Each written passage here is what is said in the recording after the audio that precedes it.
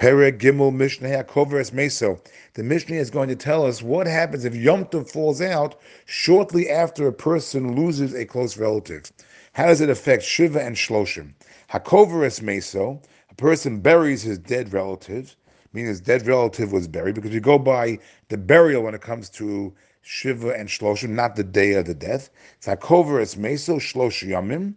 If he went ahead and he was buried at least 3 days kodem regel, at least 3 days before the festival, then batla himenu gezeiras shiva. Then shiva is canceled once Yom Tov comes. The first 3 days of shiva are the main part of the shiva. So as long as he observed 3 days of shiva, when Yom Tov comes, it's over. There's no more shiva anymore. And halacha doesn't apply this way. Halacha, we say, as long as there was even a moment between the burial and Yom Tov, then Yom Tov cancels the Shiva. But the Mishnah is going with the opinion that you need 3 days of Shiva for Yom Tov to knock out the Shiva. But it does not knock out the Shloshim. And we know that when it comes to Shiva, there are many intense laws. A person has to sit on low benches, not allowed to wear shoes, not allowed to anoint himself with oil. When it comes to Shloshim, he still cannot take haircuts. And he cannot go to certain festivities, celebrations, and he's not allowed to get married. So what happens if a person went ahead and he sat Shiva for 3 days, and then Yom Tov came?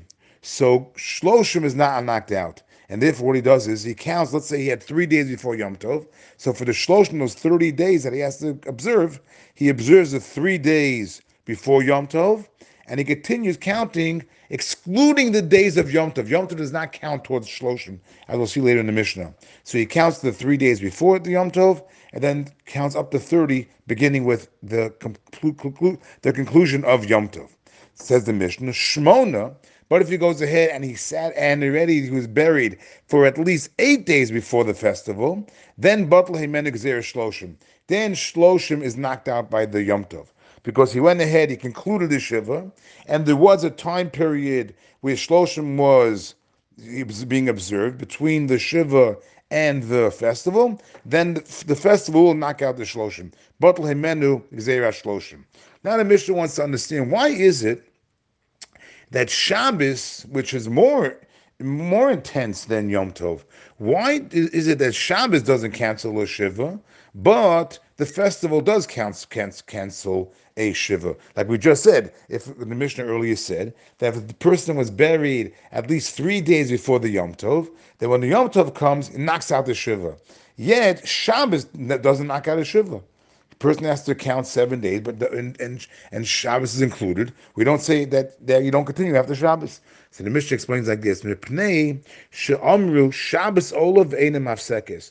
The reason is because Shabbos itself can count towards the Shiva. The reason is because Shabbos itself, even though one is not allowed to observe mourning, avelus, in a public fashion, however, he does observe mourning, he does observe avelus in areas that are not publicized. In other words, if it's a way to mourn, if one of the things that he's going to do is mourn in a way that's not going to be public, it's going to be in private, then he is obligated to do the mourning, the avelus. So therefore, Shabbos, he is in a sense mourning.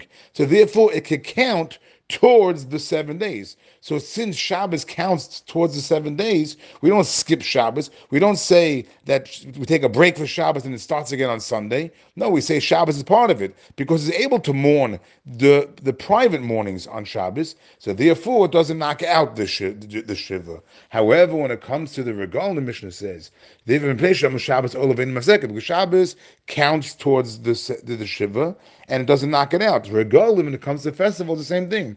Mafsikin ve'inin olin. When it comes to the festivals go ahead. They're mafsik. They knock out the Shiva, because also the Shloshim. Why do they knock it out? Ve'ein olin, because they don't count as part of it. Because when it comes to the Yom Tov, you don't observe any mourning during the Yom Tov. Not just the mournings that are publicized, but even mourning in private you're not allowed to do. You're not allowed to do any mourning on Yom Tov. Since you're not allowed to do any mourning on Yom Tov, therefore Yom Tov is able to knock out the Shiva and Shloshim as well.